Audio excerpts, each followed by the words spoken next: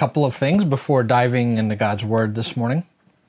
Last week we highlighted the Never Too Young group and the ways that they're being the hands and the feet of Jesus in Emporia.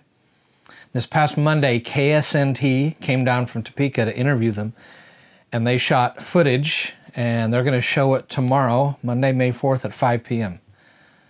So be sure to check that out. And let's pray that God will use that to widen His fame. Second, in the next week or so, we're hoping to launch a prayer initiative. So be looking for those details in the near future also. Before jumping into this week's sermon, I just want to let you know that this current sermon series is brought to you by the Colorado Board of Tourism and Travel. Last week, someone commented that whenever they hear one of my sermons, they want to go to the mountains, Colorado in specific. Oh, if we only could, right? Well, last week, I talked about the emotional reality that many of us are dealing with in these unique times. I've heard from a good number that the message of the Psalms of Lament was much needed. The laments speak of our need to experience our emotions rather than denying them or stuffing them, giving voice of them to God. And then also of our need to turn our attention toward Him and reaffirm the reality that He is there, present in the midst of our difficulties, and that we can trust Him with our lives. I also talked about the fact that we cannot allow our lives to be driven by our emotions. As good as they are, being given by God, they are fallen and they cannot be fully trusted by themselves. And they cannot be the compass by which we chart our course. So I want to take a different tack with the topic of our emotions this morning. I want to give you another reason to pay attention to your emotions and the resulting behavior. For though our behavior is not meant to follow our emotions, the reality is that it often does, especially in times of pressure or when put over the heat. And if we'll pay close attention to our emotions and the behavioral reactions they engender in us, they can be a great teaching tool in the forming of our spiritual lives. Let me explain. God's overarching purpose in our lives is our well-being and flourishing. That's why God promises in Romans 8:28 to cause all things to work together for good to those who love Him and who are called according to His purposes. God promises to use all things for our good. And the best thing that can happen to us is to be formed into the image of Jesus. And many times that takes pressure and heat. It will take the crucible of a refining fire in our lives. There will be times in our lives when God allows difficulties to enter into our lives, either through individual struggle or corporate struggle, like we're facing now with this virus. Though God will not be the source of the difficulty, He will take it and He will use it as a means of purifying my faith and forming me more fully into His image. But only if we will pay close attention and work with Him in the process. In times of difficulty or pressure or struggle, or even new things, our emotions can become more volatile and intense, right? We talked about that last week. This is normal. It's okay. If you felt some emotional upheaval in a time of upheaval, well, welcome to the human race. But times of upheaval and difficulty and pain and crisis will impact our emotions in other deeper ways. And when they do, our emotions and our response to them can be telling us something very important about ourselves. We talked about this in our idolatry series, that when we've placed our heart and our affections and trust in something other than Him, and when that thing is threatened or is lost, we will have strong emotional responses to that.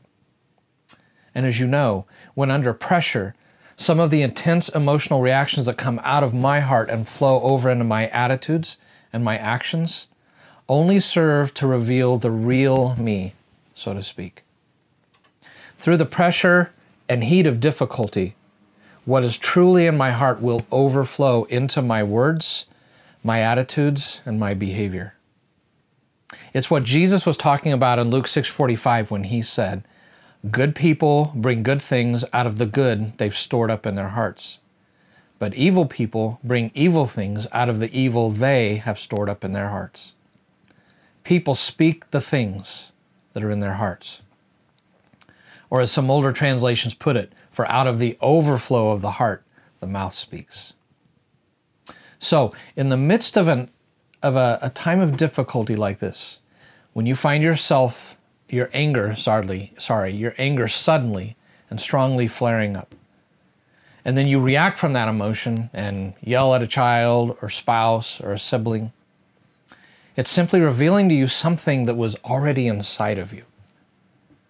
Or when you find your fear levels ramp up to unhealthy extremes that lead you to develop worst-case scenarios in your mind, which in turn only engender greater fear, which thereby leads to being overly cautious and controlling, that difficulty is simply revealing to you something that was already inside of you. Those of you who struggle with fear like that, like I have in points of my life, you know exactly what I'm talking about. The wise person will take notice of their emotional life, especially those intense, inordinate emotions like intense fear or disproportionate anger or deep sorrow or overwhelming guilt and shame. They will take those intense emotional reactions, especially as they influence our behavior in an unhealthy way, and with God's help ask diagnostic questions of themselves and of their heart, seeking to know what God is revealing and where He is wanting to be at work as He seeks to form my character more into His likeness. Wise people will take notice of those strong emotional responses brought up under pressure and heat, and they will engage in the ancient spiritual practice called examine. I've talked about it before. You can see in that word examine the same root for our word examination. Wise people will prayerfully ask the question, Lord, what are you showing me about my heart? This difficulty has brought something out of me. What lays at the root of that? And what new work are you wanting to have in my life? This is what David did in Psalm 139, 23 to 24, when he prayed, Search me, O God, and know my heart. Test me and know my anxious thoughts. Point out anything in me that offends you, and lead me along the path of everlasting life. Now, please know that not all of my emotions indicate the presence of an underlying sin issue. However, intense emotions can be a good indicator of a need to look under the hood, so to speak. And a word of caution to those of you who are highly introspective. Don't overthink this. Remember, there is a difference between false guilt and true guilt. The former, false guilt, enslaves you. The latter, true guilt, sets you free to become more like Jesus. So please don't get bogged down in unrelenting introspection. So I want to use a powerful biblical image for this process to explain it more fully. And to do that, we need to turn to 1 Peter chapter 1, verses 3 to 7. Interestingly, I know of several pastors who are turning their people's attention to the text of 1 Peter in the midst of this virus. This is a great book for us in our current context. 1 Peter was written by Peter at a time when the early Jesus community was beginning to suffer intense and widespread persecution for their faith. It was likely written around 64 AD when Nero was ramping up his persecution of Jesus followers in the empire. It was to this group of believers, of suffering believers, that Peter wrote this book. Though we're not experiencing anywhere near the level of pain and difficulty that they were, there are still principles we can take from his letter. So here is what Peter wrote. Praise be to the God and Father of our Lord Jesus Christ. In His great mercy, He has given us new birth into a living hope through the resurrection of Jesus Christ from the dead, and into an inheritance that can never perish, spoil, or fade. This inheritance is kept in heaven for you, who through faith are shielded by God's power until the coming of the salvation that is ready to be revealed in the last time. In all this you greatly rejoice, though now for a little while you may have had to suffer grief in all kinds of trials. These trials will show you that your faith is genuine. It is being tested as fire tests and purifies gold, though your faith is far more precious than mere gold. That purity of faith will result in praise, glory, and honor when Jesus Christ is revealed. In this text, Peter is calling us to give our praise to God, to extol Him, to make much of Him, because of the great mercy He has shown us. God did that when He gave us a new spiritual birth into His family. And this birth into spiritual life brought us into two key realities. In verse 3 and in verse 4, I want you to circle the word into. First, this new birth has brought us into a living hope. A hope that we are held secure in Him and that death and suffering will not have the final word in our lives. That we will be raised on the last day to live and reign with Him on a new and fully restored creation. We are convinced of this because of the resurrection of Jesus from the dead. If you haven't listened to my Easter sermon given on April 12th or seen our resurrection fact or fiction video on the church's Facebook page, I encourage you to go to our sermon archive or to the church's Facebook page to listen to or to watch them. For the resurrection is the one objective event in history that people who follow Jesus base their whole hope upon. Second, this new birth has brought us into an inheritance that can never perish, spoil, or fade. An inheritance that is kept in heaven for us. The inheritance is not heaven, but it is kept in heaven. An important distinction that will have to wait for another time when I have more time. And our hope is that He is keeping that inheritance for us until that day of His return. Put a box around the word you that ends verse 4, and then draw a line to the first word of verse 5, which is who. So this inheritance is kept for you, for us, who, through faith, are shielded by God's power until the coming salvation that is to be revealed in the last time. That ultimate salvation being the source of our hope and the focus of our inheritance. We are promised that He will shield us. Underline that word shielded in verse 5. Shield doesn't mean that He will keep me from difficulty. I know because, one, the people this letter were written to were in the midst of an intense storm. And two, because He tells us in verse 6 that we will suffer grief in all kinds of trials. What it means then is that God has the power to keep me from and deliver me from being overwhelmed and overcome by the difficulties that enter into my life. Just as God promises in Isaiah 43:2, where He says, "When you pass through the waters, I will be with you. And when you pass through the rivers, they will not sweep over you. When you walk through the fire, you will not be burned. The flames will not set you ablaze."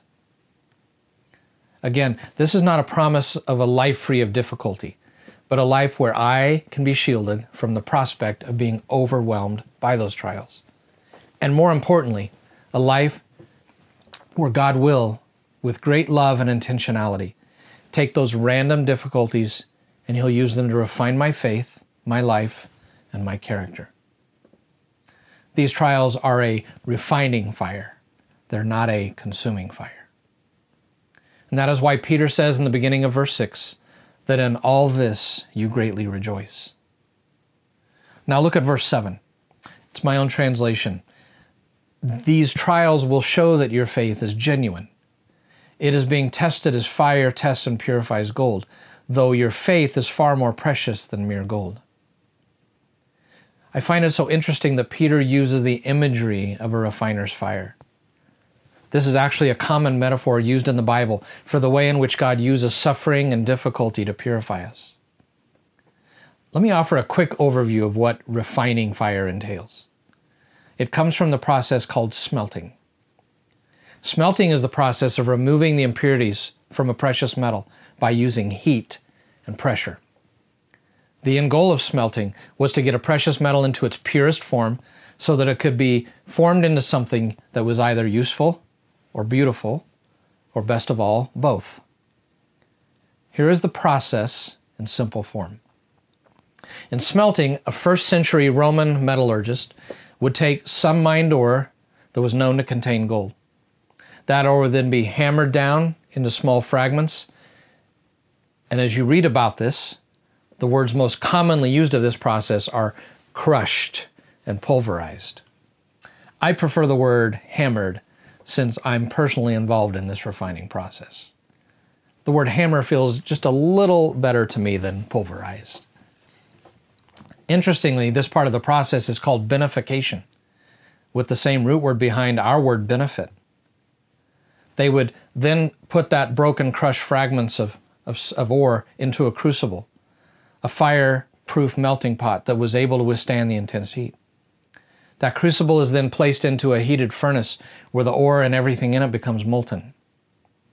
The refiner then watches as the ore melts in the crucible, and as it melts, impurities float to the top and form on the surface either as slag or dross. The refiner then removes the dross and the slag from the top of the gold by skimming the impurities off of the surface of the molten rock. They then increase the heat of the furnace, and they place the crucible back into the fire. The higher heat serves to release and reveal new impurities, which again rise to the top. As those new impurities rise to the top, they are skimmed off. And then the refiner repeats the process again and again, as many times as are needed to remove all impurities and eventually have pure gold. I have read that in the refining of silver, they know when it's reached that purity when the refiner can actually look into the top of the crucible and they can see their own reflection in the top of the silver. Something very instructive, I think. To get pure gold, the furnace eventually needs to be heated to 1,947 degrees Fahrenheit. I can't even imagine that. Once all these impurities have been removed, the gold, while it's in that liquid and very pliable state, it's poured into molds that form ingots, small chunks or really small bars of gold. Then, once they cool off and solidify, the ingots are then sold to smiths who then form the gold into whatever is desired, be it utensils or jewelry or coins. To do that, a smith takes an ingot and either hammers it, hopefully not pulverizes it, into its final form, or heats it up again and melts it again, pouring it into a mold to get the final product. Without both the hammering and the intense heat, gold can never be released from the surrounding ore to take its purest form in order to be made into something beautiful and useful. Again, the end goal of the smelting process was to get a precious metal into its purest form so that it could be formed into something that was either useful or beautiful, or, again, best of all, both. The refiner works with gold. Our refiner works with our souls. And the refiner works, one, to purify it through hammering and heat in order to reveal and remove impurities. Two, making it more pliable. Three, so that it can be ultimately patterned, formed and fashioned through a mold into something both useful to Him and beautiful. Do you see how this applies to the spiritual life? As you all know, suffering and difficulty are often the quickest and most effective ways to spiritual growth and to being formed in the image of Jesus, if you'll work with Him. Let me explain how this relates, how this works and how it relates to our emotions and our resulting behavior. Specifically, the hammering of difficulty serves to soften us up, so to speak, and the fire of difficulty makes us liquid and pliable, if we will allow it to do so. That fire also causes our impurities to rise to the top, so to speak, through our intense emotional reactions and our ensuing attitudes and actions. And this is also we can be formed in the image and likeness of Jesus. God uses trials to release what is already present within us, the impurities, the dross and slag of our hearts, so to speak. And through our intensified emotional reactions and the resulting attitudes, words, and behaviors to show us that. You see, difficulty doesn't create emotional responses. It doesn't generate bad attitudes or inappropriate or sinful behavior. It only intensifies what is already inside of you. That's what Jesus taught. It's like you're a beautiful, opaque mug that can conceal the internal reality of the liquid that it holds. If you've ever been to a sporting event, you know or you have seen of what I speak. But all it takes for the inside, what's inside to come out, is for the mug to get bumped or jarred, right? That's what difficulties do to us. They bump us. They hammer us. They put us into the fire. And the impurities rise to the top in our intensified emotions and the resulting outbursts. And in releasing the internal reality, God is intentionally revealing to us within our own hearts where He desires to be at work, refining us in the image of His Son. Let me take it one step further. That's actually the beauty of the crucible of community, and I said that correctly, the crucible of community, and the crucible of family, of marriage, and especially of children. As Gary Thomas points out in his book, Sacred Marriage and Sacred Parenting, it is within the context of our families and the ways in which we bump into each other, especially in times like these when we're spending more time than ever together. That many of our inner idols are bumped and strong emotions ensue, with attitudes and behaviors following fast on their heels. So you see, God's end game in your life and in mine is to form us in the image of Jesus, to form, conform, and transform us more into His likeness. He does this through many means. He does it through His Word. He does it through prayer, through up close and personal community, and also, and probably most effective, through trouble. The reason He allows us to enter into times like this is to use the heat of the situation to bring to the surface what's already there deep down inside, which is not probably fully clear to us. And if we'll allow Him to have His work, we can join Him in His transforming work, and with His help, by prayerfully and wisely beginning to remove that dross and slag from the surface of our lives. And as those impurities are worked out of us, we become a little more like Him. And then, I say this from experience, He will allow us to enter the fire again in the future, not out of a morbid sense of torture, but out of a Father's great love, to allow more of those impurities to float to the surface, fully into our view, so that we can join Him in the work of purifying that part of our hearts and our lives. So it goes, living life, seeking to become more like Him, taking advantage of every possible means, daily time in His Word, regular time spent with Him in prayer, regular and deep community with others who can see into my life and help me as I grow into Christ-likeness. And yes, living into difficulty, knowing that through it, God will reveal to me areas in my heart where He is seeking mastery. Because as we all know, suffering and difficulty are often the quickest and most effective way to spiritual growth and to being formed into the image of Jesus if we will work with Him in it. And if we do that, if we allow God to have His work in us, then God will be made increasingly famous through our lives, both individually and as a community. That's why Peter wrote in verse 7, that purity of faith will result in praise, glory, and honor when Jesus Christ is revealed.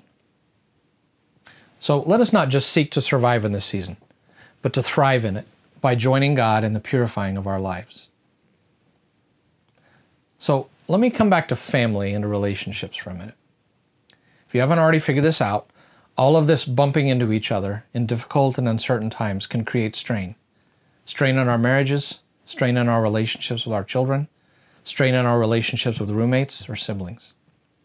And if not handled properly, if we do not allow God to have His refining work, it can generate inordinate amounts of conflict and additional heat in the house, heat that's come from within us. Fault lines that were barely visible or even invisible to us may have appeared. Perhaps fault lines have suddenly and shockingly widened. Ones that seem small to us have gotten a lot bigger. This is a very real reality, and the staff and leadership at 12th are very well aware of that. We already know that mental health issues are on the rise because of all that's going on. Suicides in many places in the country have dramatically increased, sadly. We already know that domestic abuse numbers are going up, and that's just what's reported. With the stay-at-home orders creating an unexpected zone of secrecy where even more is going on than we know. And the news out of China should be a warning for us. As they left their lockdown, the number of divorce filings skyrocketed to record numbers. This virus and the accompanying countermeasures have put a great deal of stress on individuals and families. As we give spiritual leadership to 12th, we don't want to be negligent of that reality. As I have said, this may have brought to light stress fractures in our marriage, or in our parenting, or in our other relationships. Stress fractures that were there but lay hidden below the surface. Perhaps this has generated some personal concern. We're aware of the possibility, we in leadership here, and so we're wanting to be on the front end of that. We're wanting to see if there is anyone in the body who feels they could benefit from a solid biblical course on marriage, or on parenting, or on having healthy relational skills. So we've set up a very brief online survey. It's fully anonymous. We're simply wanting to know if there is the felt need for help in a marriage relationship, or a parenting relationship, or relationships in general. So if you're feeling the need for one or all of those, or some of those, click on the tab above that says survey, or the link in the notes, and the notes should be on your right, and it will take you to the survey. If you're watching this later offline on YouTube, then go to the church's online page or the church's Facebook page, and you will find the link to the survey there. Now, don't take this survey as a whole family or as a couple, but rather we encourage you to take it individually. We will look at this in the coming week, and from the results determine if we need to offer something. If there's a need in the body, we will work and begin to organize some things to help us in the areas of greatest need. In doing this, we're not wanting to point out anyone's faults. None of us is perfect. None of us fully formed into Jesus' image. We're all work in progress, right? And at various times in our lives, though, we all need help with our marriages, or our parenting, or our relationships. I just want to remind you the Bible is full of messed up families and individuals who God greatly used. People like Sarah and Abraham, Jacob and Leah, Moses and Miriam, people like Samuel and David and Peter. We are not trying to shine a light on a pain point in people's lives. We're only trying to provide help and resources that can strengthen our marriages, strengthen our parenting, strengthen our families, strengthen our relationships. Okay, enough said. If you find yourself neck deep in the flood of this virus, let me share with you a psalm I read this week. It's Psalm 59. And looking in verse 9, and verse 16 and 17, here's what David wrote. O my strength, I watch for you. You, O God, are my fortress, my loving God. I will sing of your strength, and in the morning I will sing of your love. For you are my fortress, my refuge in times of trouble. O my strength, I sing praise to you. You, O God, are my fortress, my loving God. And let me close in a prayer of being refined. A prayer taken from King David, Joseph Bailey, and an anonymous African girl. A prayer that you can find in the Notes tab to the right, and which I encourage you to use daily during this upcoming week. Would you join me as I pray? Search me, O God, and know my heart. Test me and know my anxious thoughts. Point out anything in me that offends you, and lead me along the path of everlasting life. Lord of the compost heap, you take garbage and you turn it into soil, good soil. Soil for seeds to root and grow with wildest increase. Soil for flowers to bloom with brilliant beauty. Would you please take all the garbage of my life, Lord of the compost heap, and please turn it into soil, good soil, and then plant seeds to bring forth fruit and beauty and profusion. And finally, O great chief, light a candle within my heart, that I may see what is truly inside. And please sweep the rubbish from your dwelling place. And to that prayer, all of God's people said, Amen. So be it. After the service, you are sent to not only be the hands and feet of Jesus this week, but among other things, sent to take the survey.